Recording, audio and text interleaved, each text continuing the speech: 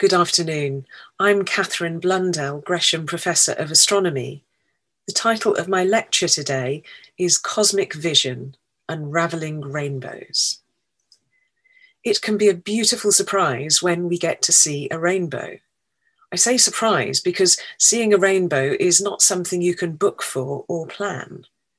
We only see a rainbow when there is a serendipitous distribution of raindrops, conveniently located to disperse the seemingly white light of sunshine into these beautiful colours.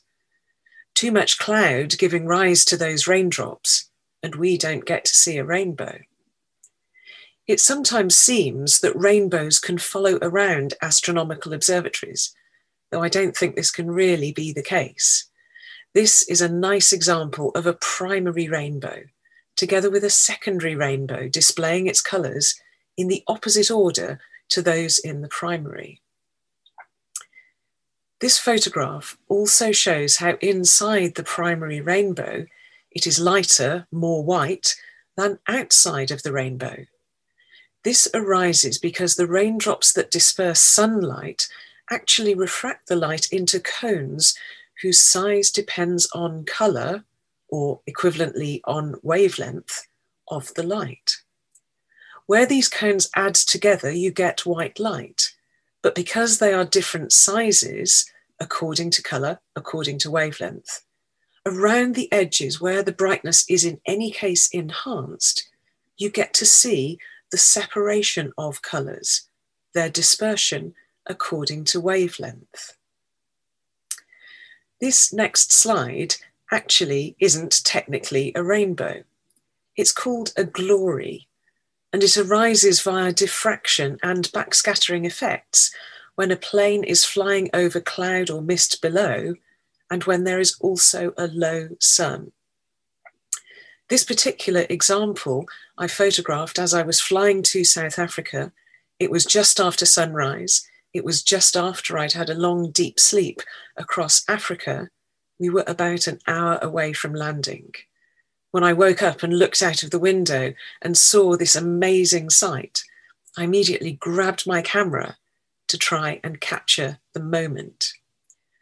This is another reminder to us that although sunlight may seem white or perhaps yellowish to us, it is in fact composed of a rich spectrum of colours. Exploring the rich spectrum of light from different stars and other objects in the night sky is the theme of today's lecture. But first, I want us to think about colour. It perhaps won't come as a surprise to think of colour as carrying information. Colour has, of course, long played a role in terms of symbolism. Purple has long been associated with special things, such as royalty or bishops. But in recent days, purple has been discussed as being the colour of bipartisan unity, combining as it does red and blue. Besides symbolism, important though that is, colour tells us a lot. This is particularly important in astronomy when we can never handle or poke or prod what we are studying. The kind of information from colour that I'm talking about isn't the kind of information that depends on the eye of the beholder or the cultural predisposition that the observer may or may not have. Colour perception and understanding the representation of colour are not entirely straightforward. We know that digital images are represented by pixels, small squares of single colours across that individual pixel, which collectively together give us a sense of the colour distribution of whatever it is that is being photographed. Human eyes are very good at interpreting over a mix of data, be it a mix of colours or a mix of pixels. Sodium street lamps fill cities with distinct orange light. It's a very specific colour, and it arises from just two very specific wavelengths of light wave. It's an orange colour because sodium atoms, which is what the vapour in these street lamps is composed of, have a particular transition between fixed energy levels, which equates to orange light. When we see that precise colour of orange, we can infer that there is sodium vapour in the street light. But when we photograph that street light and then zoom in on that photograph on a computer screen, we can see that the pixels in the image are themselves composed of pixels in the monitor, which are themselves represented by varying amounts of red or green or blue light. Fortunately, human beings, even though they have only 3 colour receptors, approximately corresponding to red and green and blue, are nonetheless very good at interpreting the relative amounts of red and green and blue, and interpolating and interpreting to a much richer spectrum of colours than our 3 colour receptors might at first suggest. In astrophotography, the way that we make a colour image is to combine light from the red and the green and the blue parts of the spectrum that come from that object. When light is collected by the telescope, it passes through a red filter.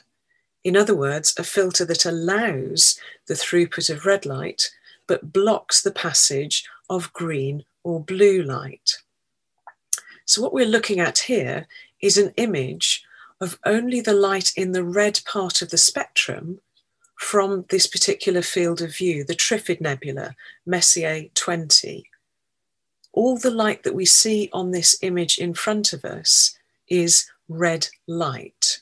All the light from the green part of the spectrum is blocked, all the light from the blue part of the spectrum is blocked. But then we make successive observations with a green filter, blocking the red light and blocking the blue light and only allowing the green to pass. And then finally, our third image is going to be an image made with a blue filter that only allows the blue light to pass. And I hope you get a sense that you get slightly different distributions of light in each of these 3 channels. If I now colour up the red light, the green light, and the blue light, and then add those 3 images together, the resultant image is a beautiful multicolour image of this amazing nebula, the Trifid Nebula. So white light that we see is the combination of light of different colours. You can fool the human eye into thinking that there is a full spectrum of light at all wavelengths just by taking the light of 3 specific colours, red, green and blue. The relative ratios of the light in the 3 different colour receptors in our eyes are sensitively interpreted by our human brains to fill in the whole gamut of colour. This beautiful nebula shows us differently coloured gases.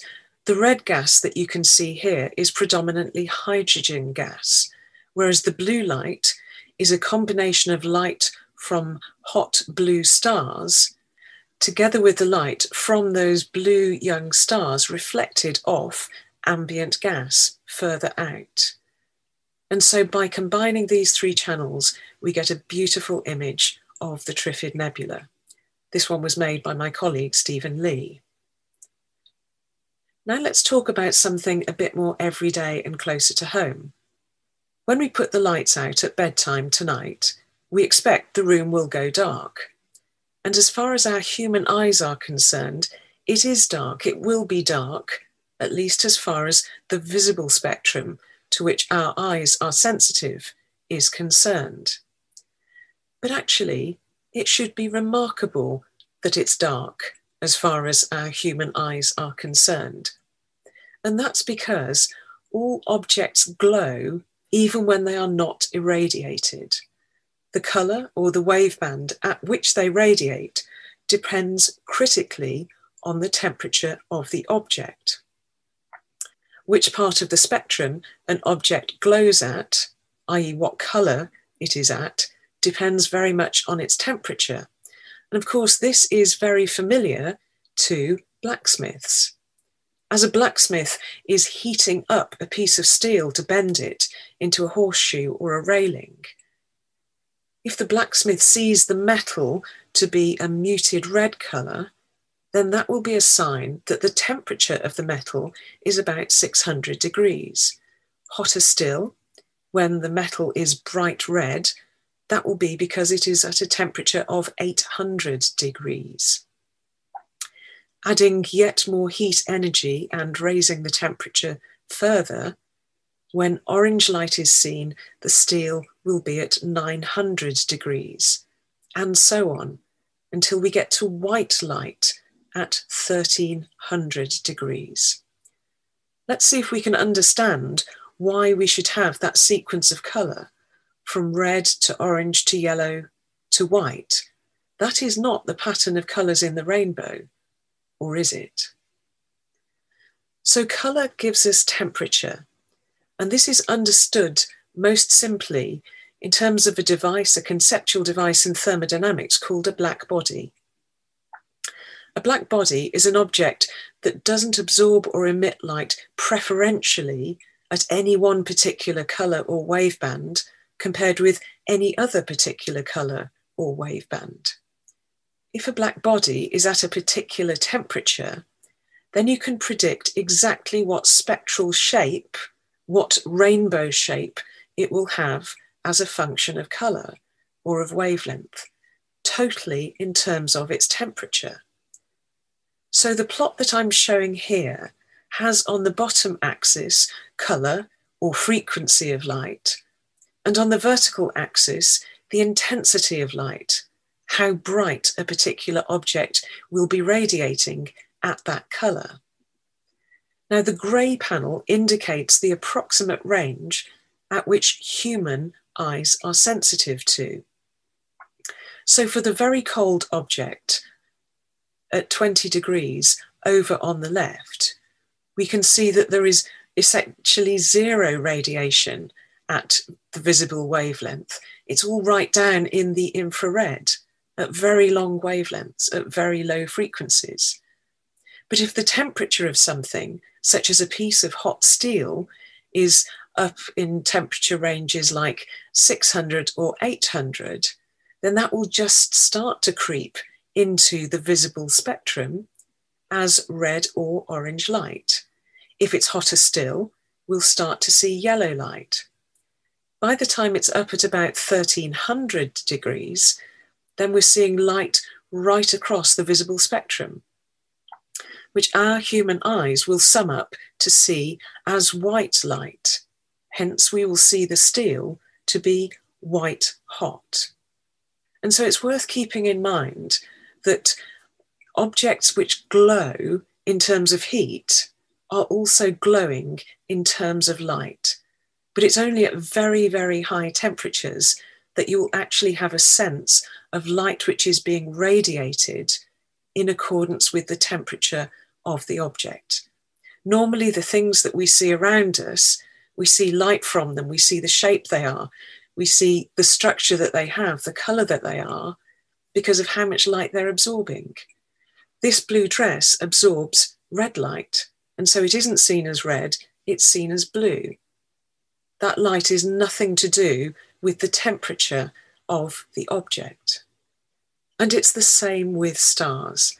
I'm now going to show you an image of a cluster of stars, perhaps surprisingly, an out of focus cluster of stars.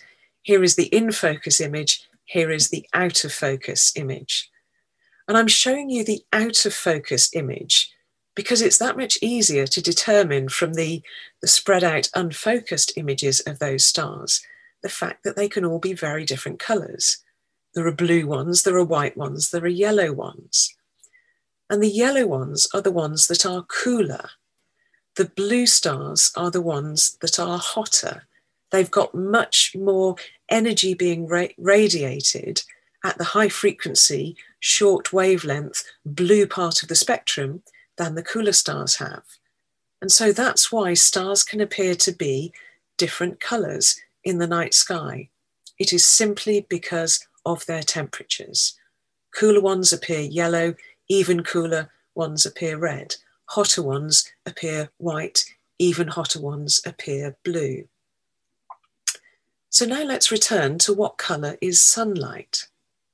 Well, if we take a spectrum of the sun, then it looks rainbow-like, as you would expect, because a rainbow is the dispersed light from the sun.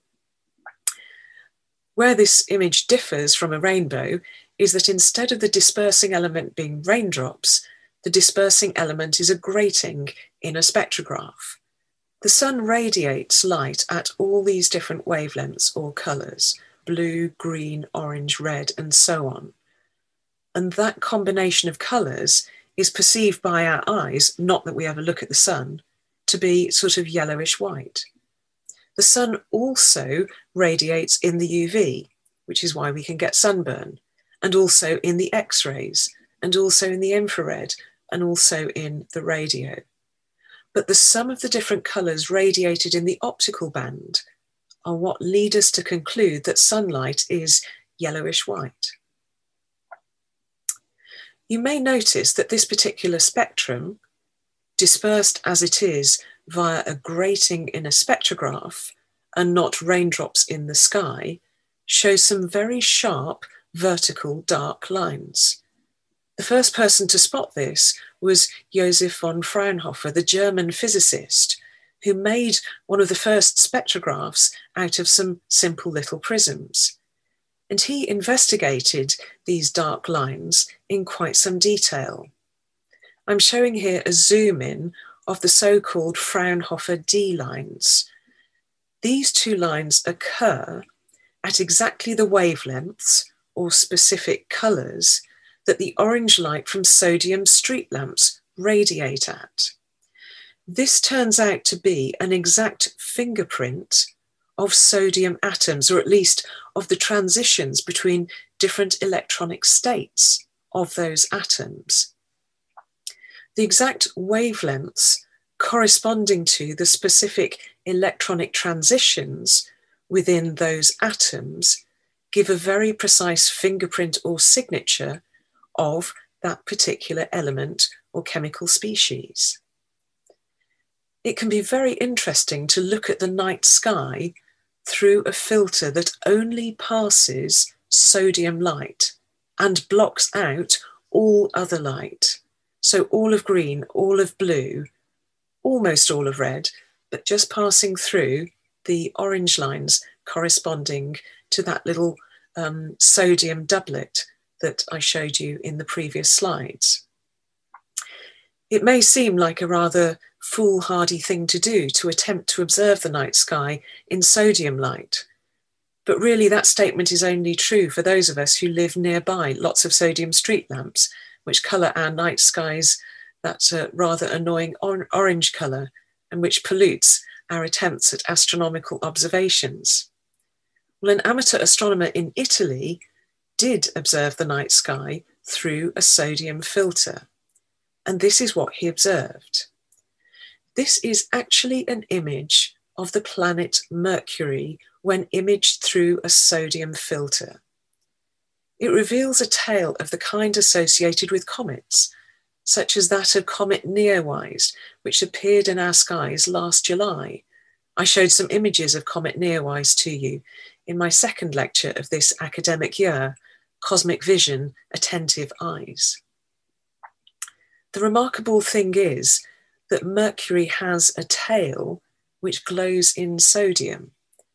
Mercury has an atmosphere which contains a lot of sodium, and it's the planet that is nearest to the sun, so it has a much more ferocious experience of the sunshine and the sun heat that come away from our nearest star. And so some of that atmosphere is blown away into a tail. And it's been beautifully imaged here by Andrea Alessandrini. The tail itself is something like 24 million kilometers long. And this exposure only took 7.5 minutes to create. So it's not an especially faint tail either, but you can only easily see it in sodium light. This is a picture of Andrea here with the relatively small telescope and the fairly standard DSLR camera with which he made this rather wonderful observation. Another important way in which colour can give us information is that it can reveal the identities of the elements that we have present in different gas and in different plasma. This next slide shows dispersed in wavelength or in colour the particular emission lines that you get from hot gas comprised of hydrogen on the top row, sodium on the second row, you can see those two D lines showing up again, helium on the third row, neon on the fourth row. When we look at a neon sign and see something that is truly neon gas glowing, it seems to our human eyes to have a sort of pinky, orangey, red kind of colour. And that arises because of the way that our human eyes interpret and interpolate over the emission lines in the yellow, orange, red part of the spectrum that you can see in the fourth row here. Mercury has a different distribution of lines all over the spectrum that are different again. And so if we can disperse light from different gas clouds, from different nebulae, we can absolutely identify which chemical elements are present, which ones we have on the periodic table. It's interesting to reflect that when we see a meteor or a shooting star in the night sky, sometimes these can be associated with very distinctive colours. I've seen quite a few green ones. And when you see green light coming from a meteor or a meteorite, such as this one I'm holding up here, that green light can be a signature of copper or of iron. This particular example was discovered in the garden of my great-grandfather-in-law quite a long time ago now. And I'm sure it was associated with a very bright streak of light through the night sky before it landed in that Warwickshire garden. So across all of the periodic table of the elements then, for each distinct element, there would be a distinct spectrum of emission lines when you have a hot gaseous form of each particular element. This particular arrangement of the periodic table is arranged according to the electronic structure of the atoms. The version of the periodic table that I'm showing to you now is a somewhat different arrangement. And this representation communicates the relative abundance of the different types of elements here on planet Earth. You can see that there are roughly equal quantities of hydrogen, of carbon, and of oxygen. If we were to do this version of the periodic table for different stars, we would see that it's very different from the representation shown here for planet Earth. Most stars are predominantly hydrogen. Of course, many stars have different elements still because they've evolved differently and they've undergone different nucleosynthetic processes. If we look at different stars with a spectrograph, they have different spectra, arising partly from their different temperatures, but also from their different chemical compositions.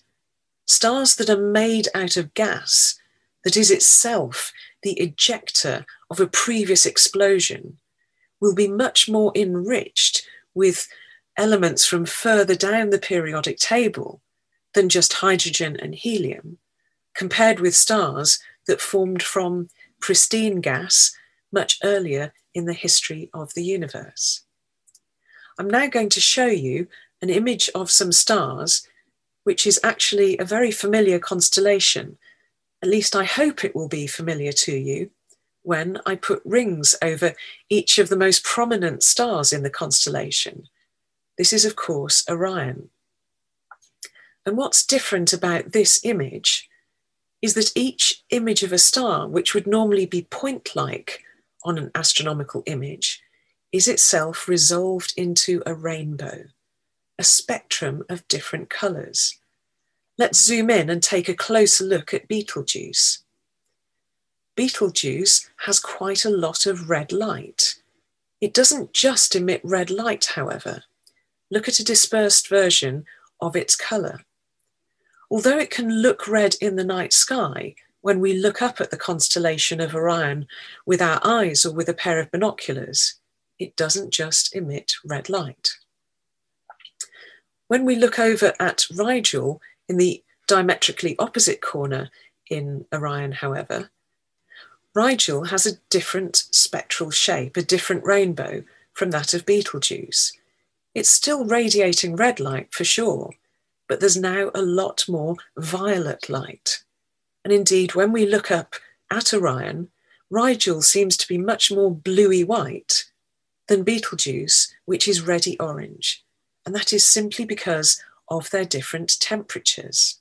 We can understand this in terms of the black body spectra that I showed you earlier. Betelgeuse is a much cooler star than Rigel. We think Betelgeuse's temperature is something like 3,600 Kelvin. The difference between Kelvin and Celsius is only 273 degrees. So when you're getting to these really high temperatures in the thousands, it doesn't matter a whole lot whether you're talking Celsius or Kelvin. But anyway, Betelgeuse is something like 3,600 Kelvin. And so we do see that there's rather more red light in Betelgeuse than blue light, and so it appears reddish to our eyes. Whereas Rigel, being rather hotter, has light all across the visible spectrum in approximately equal quantities. So it looks white or whitish blue because of its high temperature of 12,000 Kelvin relative to Betelgeuse. The sun is somewhere in between, as I said, giving us that yellowish whitish light. Back to this spectrally dispersed image of Orion.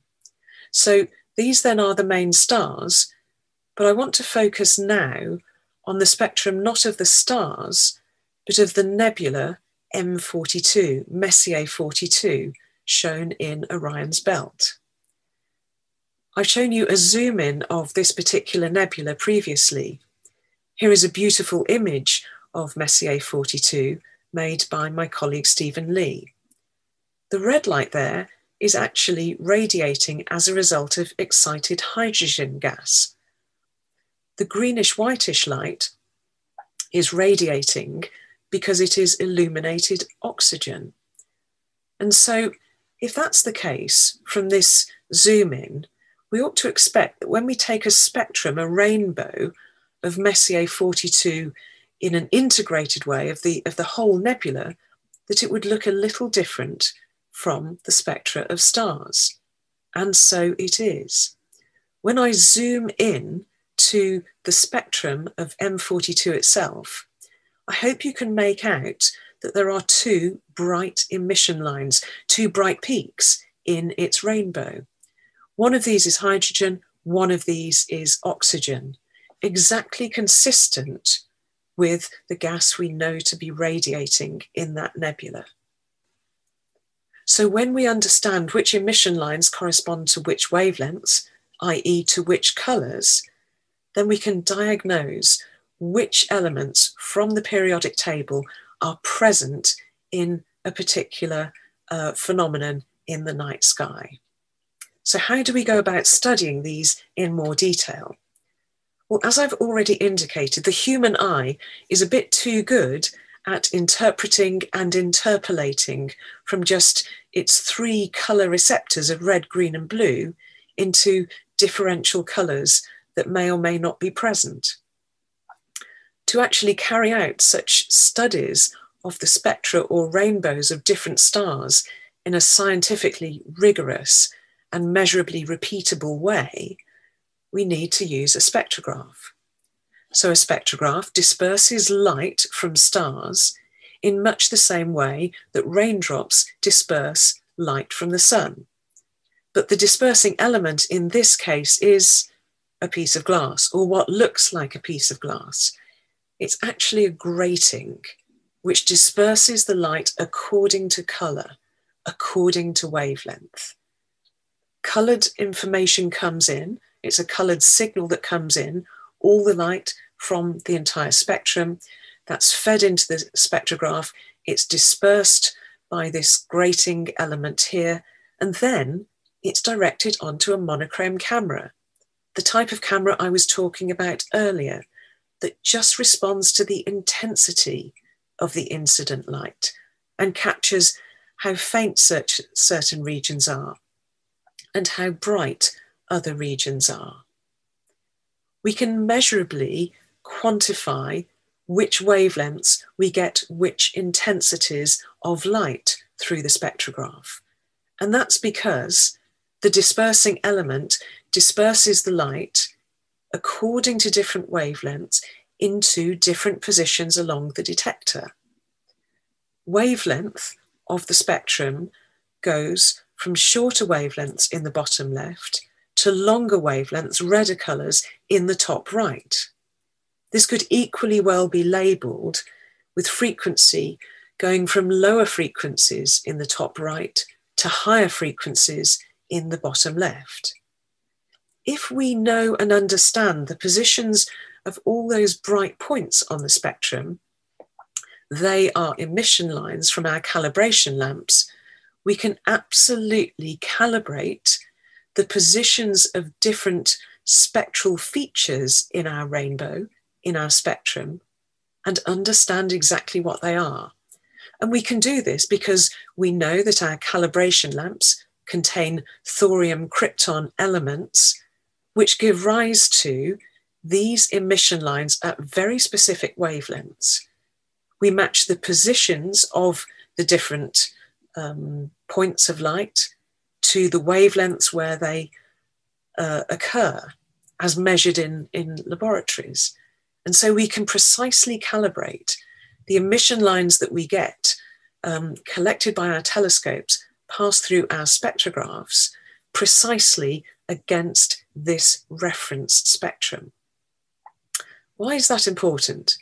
It's important because another big component of the information that colour brings us are things like speed, dynamical information, acceleration, all that kind of thing. Colour information gives us speed when combined with something well known to physicists called the Doppler effect. The Doppler effect is the effect whereby whatever colour something appears to be radiating at, it will radiate at longer wavelengths, redder colours, if it is moving away from us. The street lamp that appears to us to be orange when it's stationary on our pavement would, if it were propelled away from us at great speed, appear to be emitting red light. This would be a consequence of what is known as a redshift. This is completely analogous to what happens when an ambulance is hurtling towards us. Its siren is heard to be at a higher pitch, at shorter wavelengths, in contrast to when the ambulance is moving away from us. We hear the siren then to be at a lower pitch, at longer wavelengths. The Doppler effect applies equally well whether you're talking about sound waves for a siren or light waves from a distant star. Another important component of information that colour brings to us, besides speed, is also distance. The Doppler effect means that it's pretty easy to measure the speed at which a galaxy is moving away from us or towards us, in the case of our neighbour, the Andromeda Galaxy. What we do is to measure a spectrum, and it will have emission lines corresponding to what types of stars are present in the galaxy.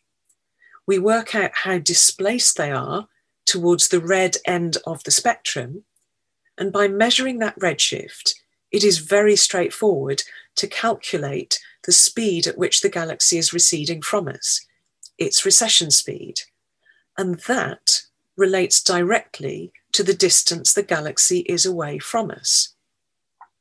Slipher and Hubble worked on this over a century ago.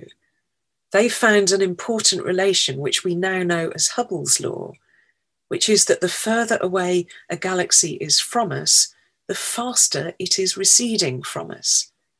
This is something that I discussed in quite a bit of detail in my second Gresham lecture, entitled Cosmic Concepts Frozen in Time. And so using these techniques, the Doppler effect, spectroscopic observations of galaxies, it was possible for the most distant known galaxy to be observed and to have its recession velocity determined. So this was work done by Ursh and by Brammer, looking at a distant galaxy that we now call GNZ11. The name derives from its location in the sky. It's a location called Goods North. It's in Ursa Major. And the Z11 refers to the fact its redshift is 11.09. And what that means is that the look back time to the galaxy is well over 13 billion years because it has a redshift of 11. We believe that the light from this galaxy that we now observed left this galaxy a mere 400 million years after the Big Bang. And that is a record holder. It's a remarkable thing that galaxy formation can happen in such a relatively short time as 400 million years following the Big Bang. But you'll see that this galaxy is very irregular in its form. It's not one of these beautiful spiral galaxies, which takes rather longer to form that beautiful shape. So the Doppler effect is helpful to us not just in terms of cosmology and measuring the distances to galaxies far across the other side of the observable universe. It's also important and useful for determining the dynamics of rapidly evolving objects in our galaxy. This is a spectrum that I'm showing to you, observed of a famous microquasar known as SS433 in our galaxy. This particular object has at its heart a black hole, as I described to you in my third Gresham lecture, Cosmic Concepts, the End of Matter. This particular spectrum has three very prominent emission lines. The one colour-coded here, green, arises from hydrogen gas, and it's referred to in the field as the stationary hydrogen alpha line. It's called stationary, but it's nothing of the sort. It wiggles around in a way that arises from the orbits of material orbiting around the black hole system, and also the matter as it is sucked in towards the black hole, as I described in that lecture on the end of matter. But there are two other prominent emission lines. One is one towards the bluer end of this particular spectrum. This blue shifted H alpha line arises from hydrogen gas, which is radiating light in its own rest frame at the normal sort of frequency to that represented by the green line at 6563 angstroms. But that gas is moving towards Earth, shooting towards it at rapid speeds. There's also a corresponding redshifted line, corresponding to light radiated from hydrogen gas, which is hurtling away from Earth. And this is one of the reasons why it's such a joy to study this particular microquasar. Every time you look at it, it changes, it looks different. And that's because the redshifting and the blue shifting hydrogen gas arise from packets of plasma that are squirted out from the vicinity of the black hole about an axis, a direction, which changes systematically and steadily with time, which is why we see it gradually change its redshifting and its blue shifting. Much more of that, as I say, in my lecture on the end of matter. But colour gives us information that reveals dynamics. And now I want to focus on how time-resolved spectroscopy can also help with elucidating different dynamical situations. The two different dynamical situations that I'm representing, one in a series of red spectra and one in a series of blue spectra, are illustrated here. They may at first seem the same, but if you wind up the spectral resolution to show it in more detail, you can see that actually they are a very different picture, and that's because they arise from very different dynamics. On the left, you've got a situation whereby two emission lines are rock steady in wavelength, but they go up and down with intensity throughout time. And this arises because of a ring of gas that's constantly rotating around a central mass, but the intensity of those lines changes as a beacon, something like a lighthouse beam, illuminates that ring of gas in turn. It's a completely different dynamical situation from what we have on the right, shown here in blue. And that's when you've got two stars in orbit around one another, whose emission lines go backwards and forwards according to the Doppler effect. Time-lapse spectroscopy or time-resolved spectroscopy can make all the difference between being able to understand which dynamical situation you've got. And so time-lapse spectroscopy, such as that performed by the global JetWatch observatories, is an extremely powerful tool in the toolkit as we seek to understand the dynamic, evolving universe. But now let's come even closer to home. In my last lecture before Christmas, the one entitled Cosmic Vision, Witnessing Fireworks, I spoke to you about the fact that in December, just before Christmas, on December the 21st, there would be a great conjunction of Jupiter and Saturn. Fortunately, at my India School observatory that's part of the Global JetWatch network, we had clear skies. And we were able to observe it on the 20th of December, on the 21st of December, and on the 22nd of December. The 21st of December was when they had their closest approach. Being able to observe before and during and after gave us a sense of how rapidly they were moving through the sky with respect to one another. This third and final image, taken on the 22nd of December, shows 5 moons in total, 4 Galilean moons in orbit around Jupiter, and 1 moon, Titan, in orbit around Saturn. Both of these planets have many more moons in orbit around them, as I've described in previous lectures, but these were clearly visible in the very short exposures that we took when we observed Jupiter and Saturn just before Christmas. These observations had to be made just after sunset because Jupiter and Saturn themselves were about to set. It's fun to consider what a rainbow of Jupiter would look like, what a spectrum of Jupiter would look like. And so I'm now showing you what a two-dimensional spectrum of the planet Jupiter looks like. So the spectrum that's shown here is substantially elongated up-down as it samples data from all across the equator of Jupiter, shown there on the right with its stripes being vertical for this particular illustration. Wavelength increases from left to right. And you may be able to see that this spectrum is characterized by dark lines. If I zoom in, then it is perhaps a little bit clearer that some of these lines are vertical. Those actually arise because of absorption by fairly cold gases in our own atmosphere.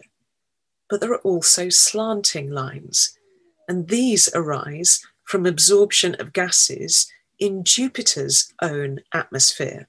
The part of the spectrum that's shown indicated by a blue arrow arises from gas which is absorbing the light that's coming from the sun but is also moving towards us.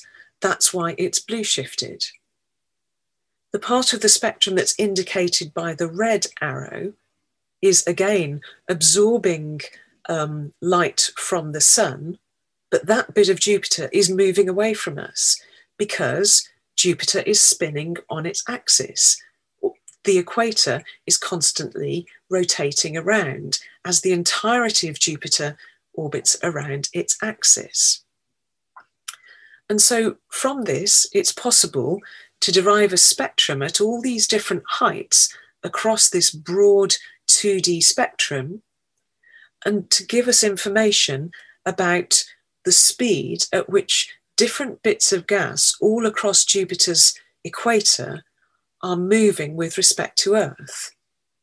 And you can see that there's a composite of a number of different spectra there, all from different sampling points around Jupiter's equator. There are two extremes, all the way from the blue shifted gas moving towards Earth to the red shifted gas moving away from Earth.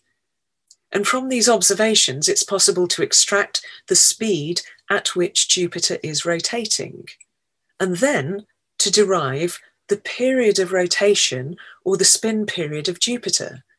And it turns out to be about 10 hours. So Jupiter spins on its axis in about half the time, or less than half the time, that it takes Earth to spin on its axis, which of course takes 24 hours. You can verify this for yourself if you have a telescope that's able to resolve the giant red spot of Jupiter. You can take successive observations of how long it takes for the giant red spot to track across Jupiter, and then work out how long it would take to go all the way round. And I'm sure you'll find out that it's about 10 hours for the spin period of Jupiter. 14 hours quicker than the spin period of planet Earth. I do hope that you've enjoyed learning about the different kinds of information that we can learn from very many different astronomical objects if we unravel their rainbows. Thank you. Goodbye.